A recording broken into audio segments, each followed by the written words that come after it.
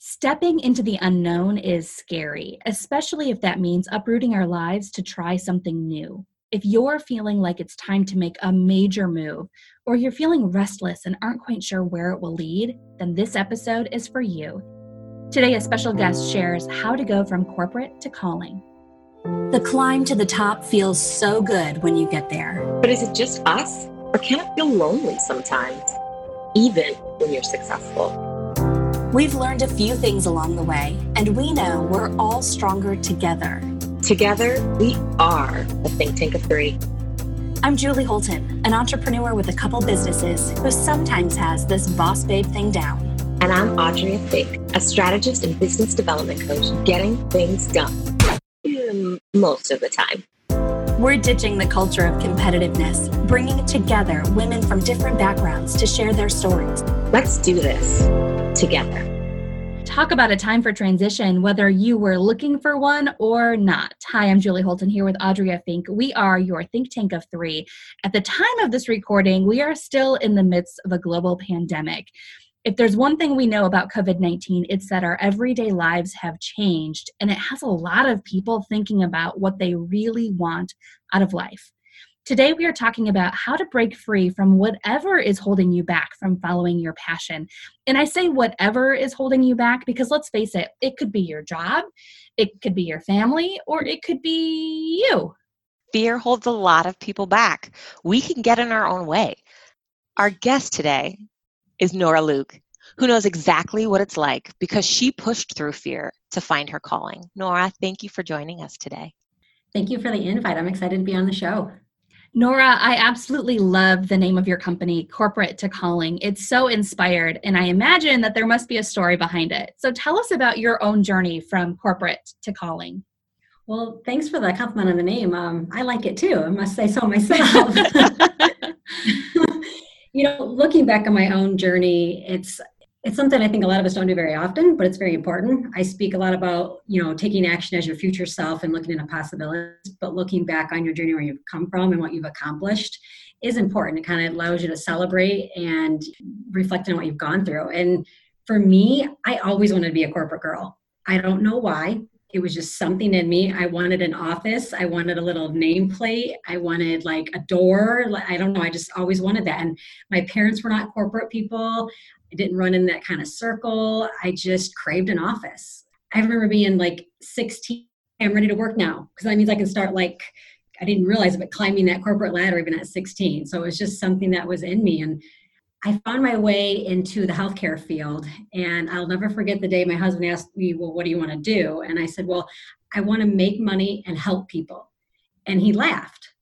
He's like, well, that doesn't exist. And yes, it does. And I absolutely loved healthcare. I found myself in a high, titled position at a young age.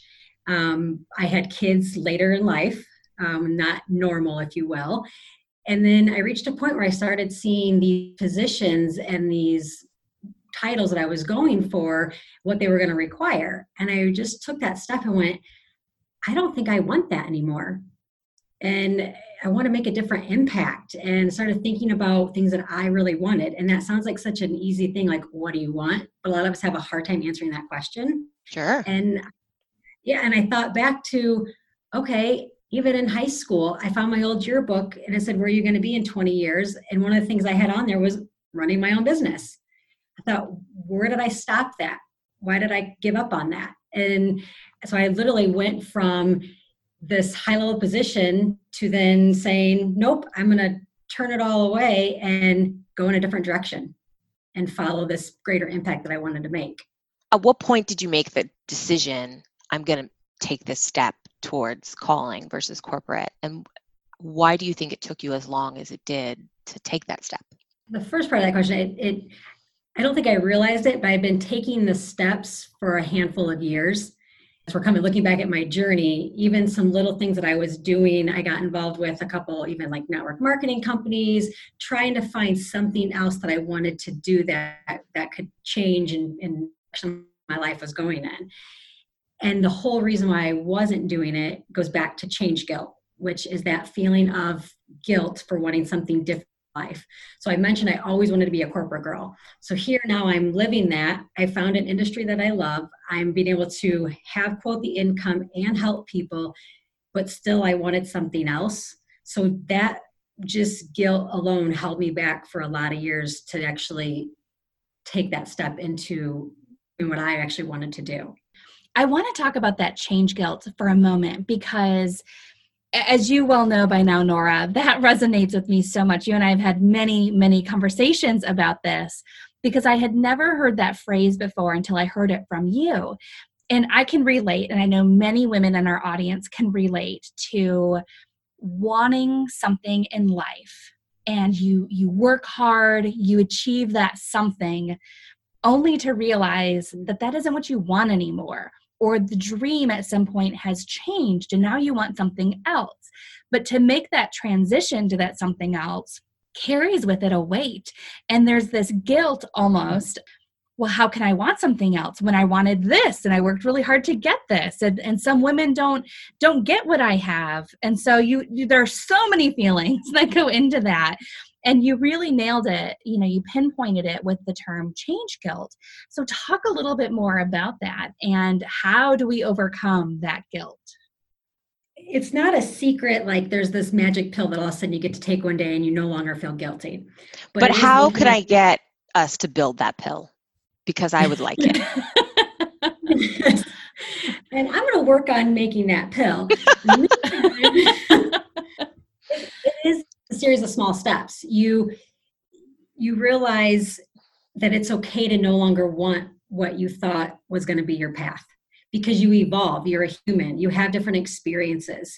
And some people will say, well, was there a moment you knew? It wasn't an exact moment. It was just a collection of thoughts. You only can come home so many days and feel negative or unfulfilled or unhappy or whatever it is. That feeling of just burnout. And I think a lot of us in the corporate space in particular, you're doing something that you're good at. And they might even pay you well for it. But that doesn't mean you necessarily really like it. And also when you realize, I don't have to keep doing something just because I'm good at it. I can actually do something that I really enjoy. That can either make a difference. And I really look at the word calling too as a service to others. And it's a huge thing, because a lot of people say, well, what are my passions? Well, passion is a good place to start. But a lot of times your passion, I'm very passionate about my children. I'm very passionate about the Alzheimer's Association or my family, but that's not necessarily my calling. I don't do this job just for my children. What I've decided to do is it's that calling where it just keeps pulling on you and it won't stop. And you're just meant to do more. And the guilt now is separate, because that guilt isn't serving you or anybody else. And coming to that realization that you're holding yourself back, you're also holding other people back because they're waiting on you to let go of that guilt to actually serve them. That's when you can kind of start stepping forward and making that change and letting go of the guilt. Do you think societal norms sometimes play into creating that change guilt? I mean, I know that the guilt itself comes from us and only we can change that feeling to get over it. But, it seems like society tells us, especially as women, what success looks like, or what we're supposed to be doing with our lives, or what skills we're supposed to be good at. Does that play a role in all of this? Absolutely. I mean, even for me, like I mentioned, I had, children later in life. So first one's 34, second one was at 37. And I was like bound, determined, I'm going to be that perfect woman that society tells me I need to be. I'm going to rock it at the job. I'm going to be the best mom. I'm going to be an amazing wife. I'm going to have everything. And then it was like, oh, why am I doing all this? Because somebody tells me this is what I need to do. And then again, that little guilt snuck in, because like, well, but you always wanted all of this. You're like, but at what cost? Right. Did you want it the way that you were told you had to do it? You can be a good mom. You can kick ass at your career. You can have this life where you give back, but it doesn't have to look like the expectations we put on ourselves or that society, I think, calls as a norm. And I don't know that as a whole, like collectively, we've figured out how to have it all, if you will. And I hate that line, but how to have it all the way we want to do it versus have it all based on how we're told this is how you have it all. And I love that you said that, because I will tell a lot of women, it's okay to still want it all. However, you defined the all. It could have been, my vision was the all, the corporate job, the kids, the house, whatever. But now it's all of a sudden you're having it all on your terms. Yeah. And you've just redefined your terms of your agreement of your life. And you're allowed to do that. You can give yourself permission to change your mind. And I don't think in society that we're ever told that that's okay. A lot of women in particular that were raised, to go to school, to get that job, to stay in it, regardless, you don't leave. If that's been like told you over and over and over again. And now it's realizing as females that no, I can change my mind. I can write my own script now. It's so funny that you say that, because I was just talking to someone about how hard it is to change your mind today. And I think this actually applies to at least in American culture. The idea that you would learn something new, you would evolve and change your mind is so problematic when you need to hold firm to whatever your beliefs are, especially I think in our overly politicized space. If you change your mind, if you flip sides, there's something held against you. Like your new belief is not quite believable because you used to believe something else, versus this idea of we learn and we grow and we change and we shift. And because I believed one thing in the past, got new data, and now I believe something new, doesn't mean that my belief previously was problematic. It doesn't believe that my belief now is problematic.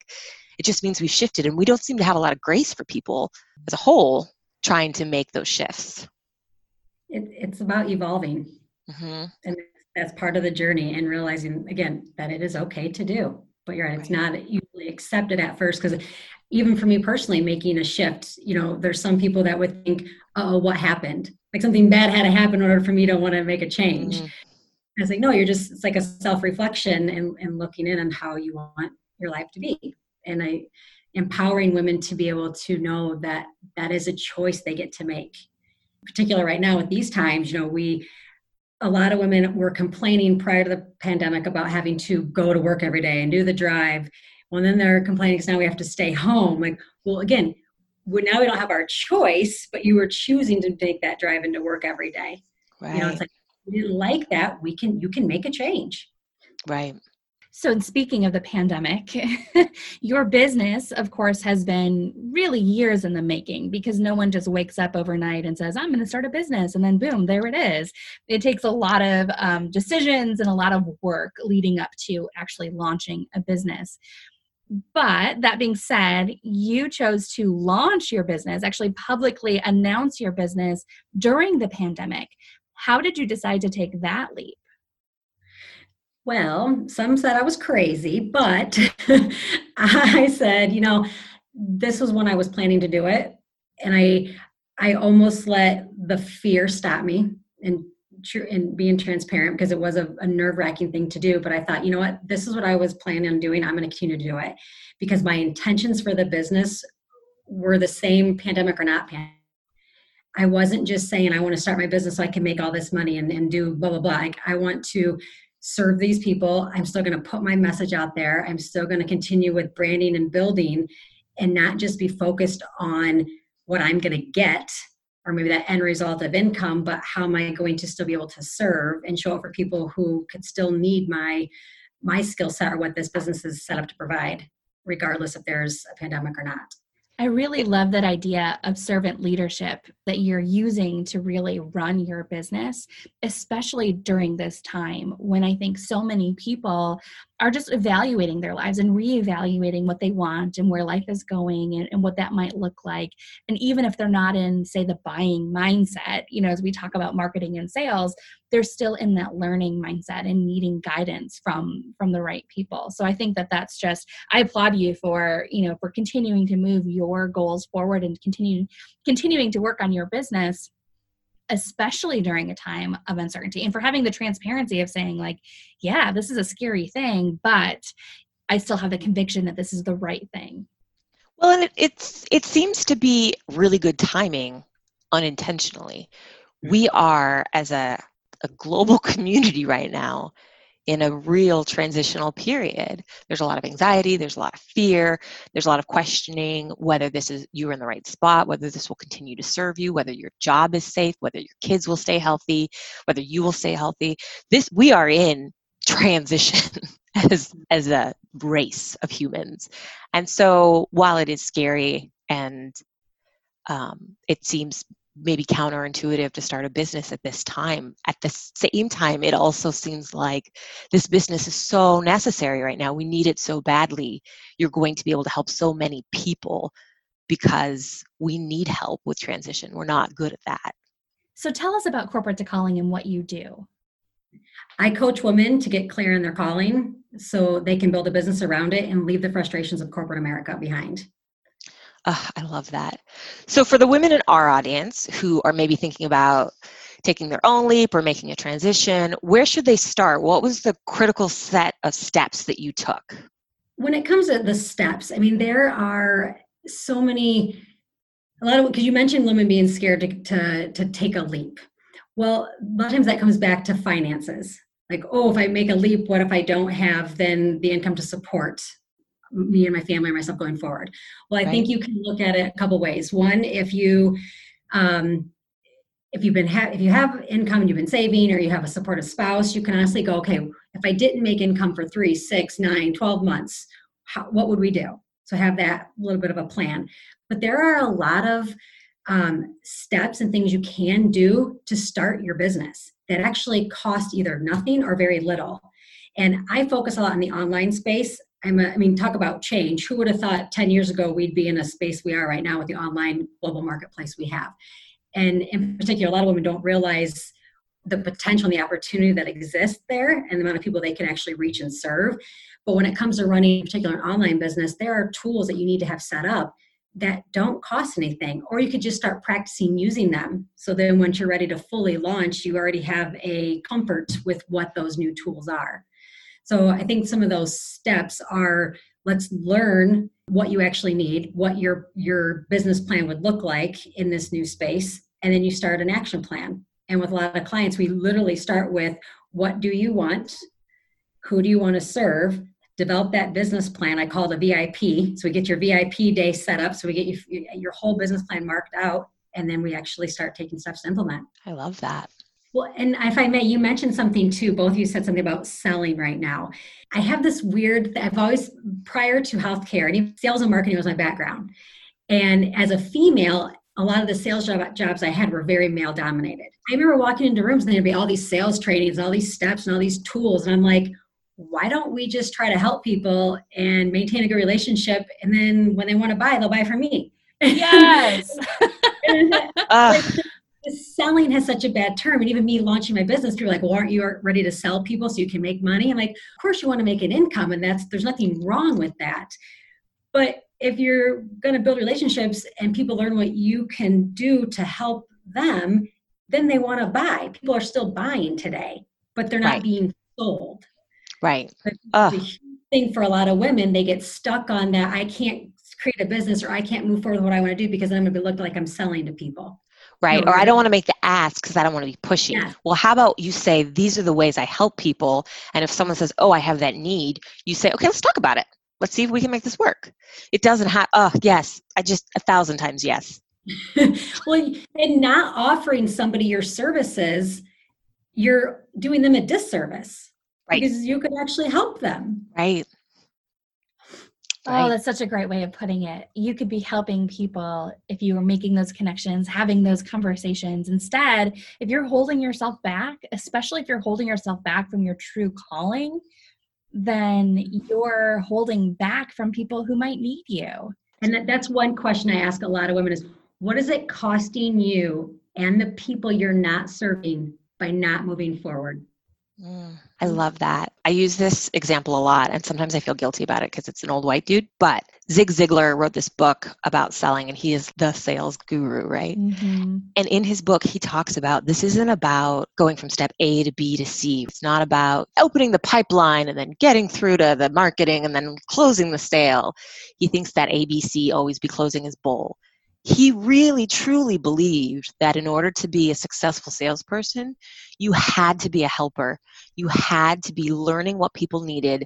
And if, and only if, your services were able to fit that need, do you sell to them, quote unquote. And it really resonated with me. And I think that one of the things sales has lost is that desire to help. If you aren't able to solve a problem, fix a need, then what you have to sell is not actually something you should be selling. Well, and sales is not, we think of it as a transaction. Mm-hmm.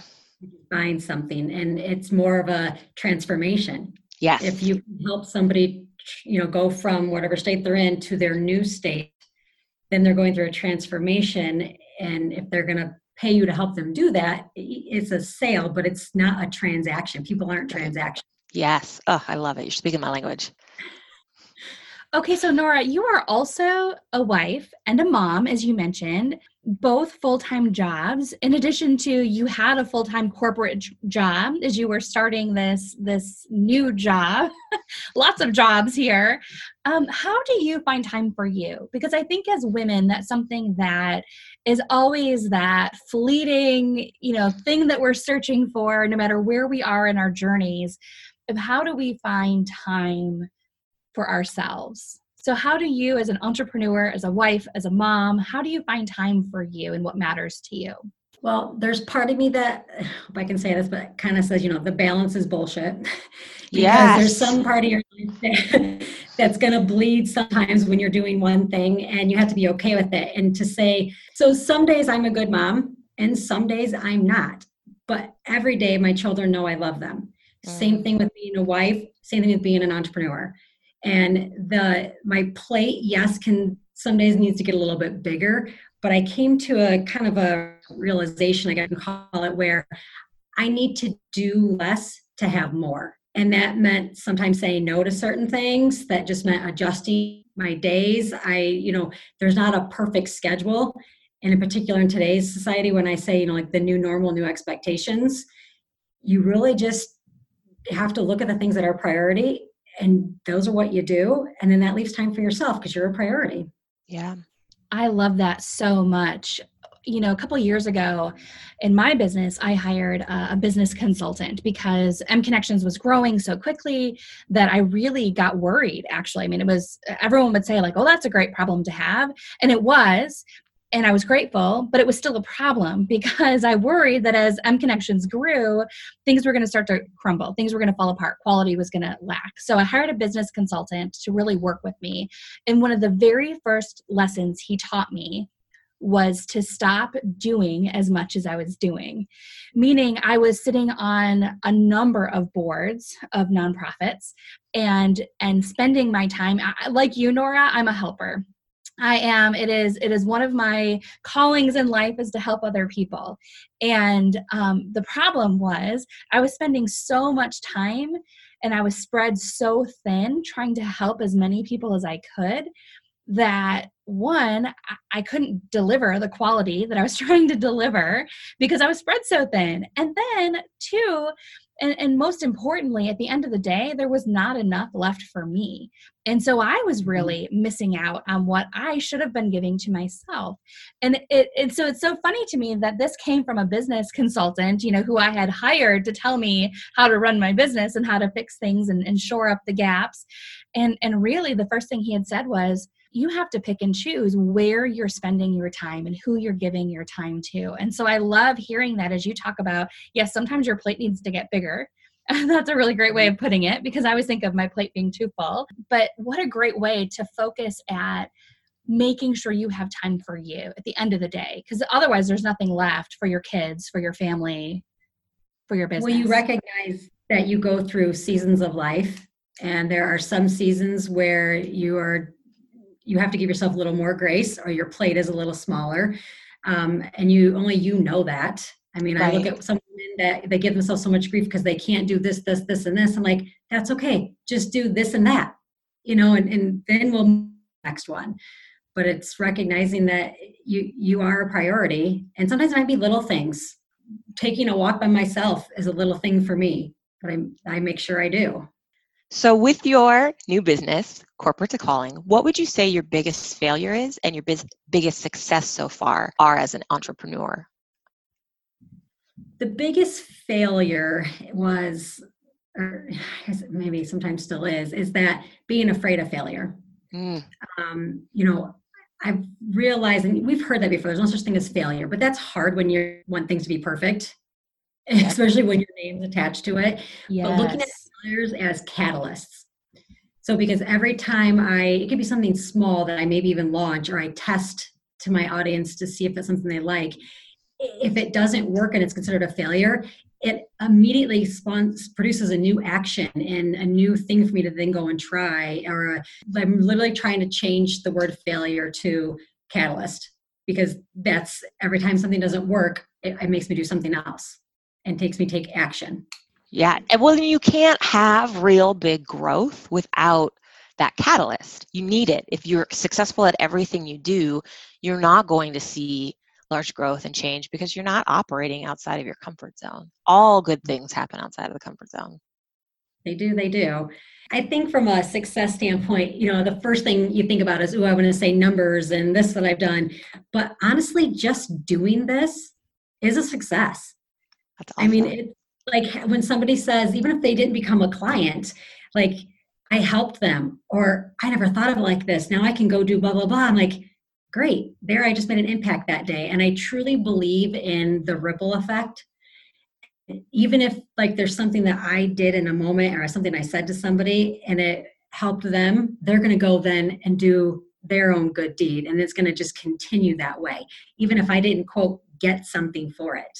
Right. So I think saying, like, when I think about success, not looking at it in a numbers standpoint, but really looking at it more of that I'm actually doing this and I am making an impact and helping people.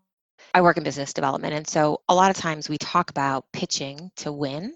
And then sometimes when you qualify a lead, you say, okay, we're really not the best fit for you. So we're going to tell you that we're not the best fit. We're not going to be the one who gets you the best. We know these people, we're going to refer you to these people. And it's so hard sometimes for the people I work with to see that as a benefit, right? We're just losing this work. When really, if you're able to tell someone, I'm not the best fit, but this person is, they're going to remember that because they're going to remember the honesty in it. And that is a service. Being able to tell someone, this is how you get your need met. I'm not the one who meets the need, but I can tell you where to go, is just as beneficial as being the person who can make that need, be resolved. 100%. I love that. No, that's so true. This is a new concept for a lot of people I talk to, but I tell them, as a former people pleaser, you don't really want everyone to like you, yes, or to understand your message, or to do what you're doing. It doesn't mean they don't respect you, but it's okay to attract people and repel people. And repel sounds negative, but it's not meant in a negative connotation. It's you're not their person to help them, but then you can still, like you said, refer them to the other person or to a resource or somewhere else to still serve them. But that doesn't mean that you're meant to work with them, or again, right. You're repelling them, and that's okay. Right. My dad once told me, if everyone in the room likes you, you're doing something really wrong. And I take it to heart.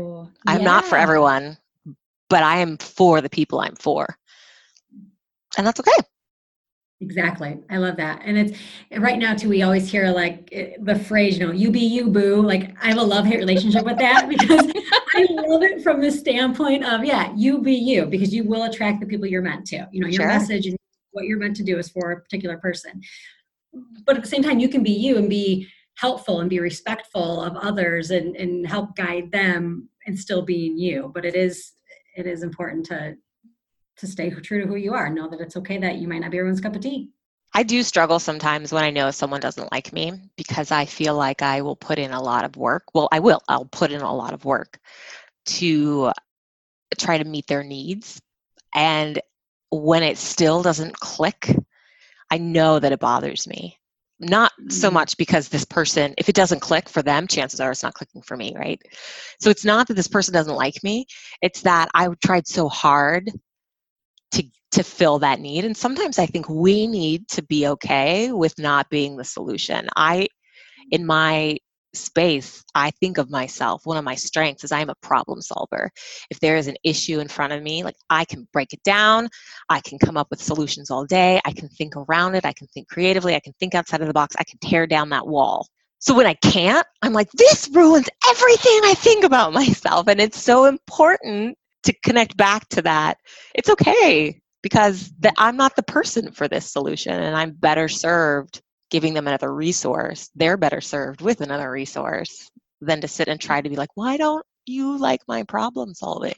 Yeah, no, it's kind of back to that ripple effect. By you continuing to do that, now you're making yourself unhappy. And if you would have just, referred it over to the other person, then they're happy too. And everybody Right. then is in a much better place. Right. Well, and you spend less energy, unnecessary energy, in places that you don't need it. Yeah. I dig that. Nora, I wonder, as we kind of wrap up a little bit here, I'm thinking to the women in our audience who are hearing your story and it's resonating with them, how you were able to launch your new business, but they're not quite at that point yet. Maybe they don't yet know what their calling is, and they're still at that soul searching phase. What's maybe one piece of advice that you can offer them other than joining your private online group, which is amazing, I must say. But before they do that, what's one piece of advice as they're in that searching phase? It's interesting because a lot of women will put pressure on themselves when they hear the word calling, because they think that means it'll be something grand and magnificent. Like, it's got to be huge in order to be my calling. That word has that sound to it, where sometimes it literally is reflecting inward, because your calling's already inside of you. So when I have conversations with women, we start to I help guide that out and ask these thought-provoking questions and really have them. There's a little series, almost like a meditation that we do, that it allows them to realize it's already there. Let's pull back some of the layers of why you've been hiding it, and answer that simple. I shouldn't say simple, but it's simple because it's already in you. But it's simple. It's hard because it's so close to you, you don't even realize it. Again, what do you want? How do you want to feel? And if you could tell women one thing, what would that one thing be? What would your message be? What would you want to tell a room full of women? And if people have to think long and hard about that answer, then we got to do some soul searching. If it's this is my mantra, this is what I want them to know. Okay, now we have somewhere to work from, because we're getting to that first layer of what your calling is, because callings are pouring into other people and serving other people. So that's usually one of the first kind of steps. Everyone's like, can you give me a book to read? Or can you give me, are you going to knock on my door and tell me my calling plane, going to fly over or something? And it doesn't happen like that. It really is inside of you. And a lot of times it's the things that people naturally always ask you questions about. It's the thing you could do all day long, regardless if you got paid or not. It's there, and there's a reason why it's covered up. So again, it's like trying to figure out what it is that you would want to tell other women to improve their life, of how you would serve them. That's one of the first steps to start getting to uncovering a calling. Oh, I love that. I especially love this idea of peeling back the reason you hide your calling. I just think that how do you identify what those pieces are that you need to pull back on? Like, what is the process that you look at for that? A lot of that comes from limiting beliefs based on your past. There's somewhere at some time in your life where somebody told you weren't smart enough, pretty enough, something didn't work, you gave up on yourself, you quit, whatever it was. And so then now you've gone on and you've have this life that you think everybody else has wanted you to have, because you've pushed that calling down so far that when you start a process of removing some of those, recovering from those limiting beliefs. Nora, thank you so much. This has been so insightful, and I will share the information in a moment, but I strongly encourage women to join your private group on Facebook so they can start exploring more of this with you. You've got some great videos in there and information that you share. Before we go, we are collecting advice from successful women in our communities and sharing it in our Think Tank of Three forum. So we have 3 rapid fire questions for you. Are you ready? Okay, I'm ready. Number 1, is there a lesson that you've recently learned that you wish you would have learned earlier on in your career? I would say don't sit on your spark or your idea for too long. Don't overthink. It kind of goes back to not taking advice from somebody other than your ideal client. I always look at that as I told my dad what I wanted to do, and my dad poo-pooed it and said, why, that doesn't make sense. I don't get it. what? That means I should do this because my 7-year-old dad really shouldn't understand what I'm doing. So what advice would you give your younger self, say maybe 10 years ago? Spend time being more creative. And I don't even mean that necessarily as an arts and craft way, although that is important. I think my kids have taught me is that relieves a lot of stress.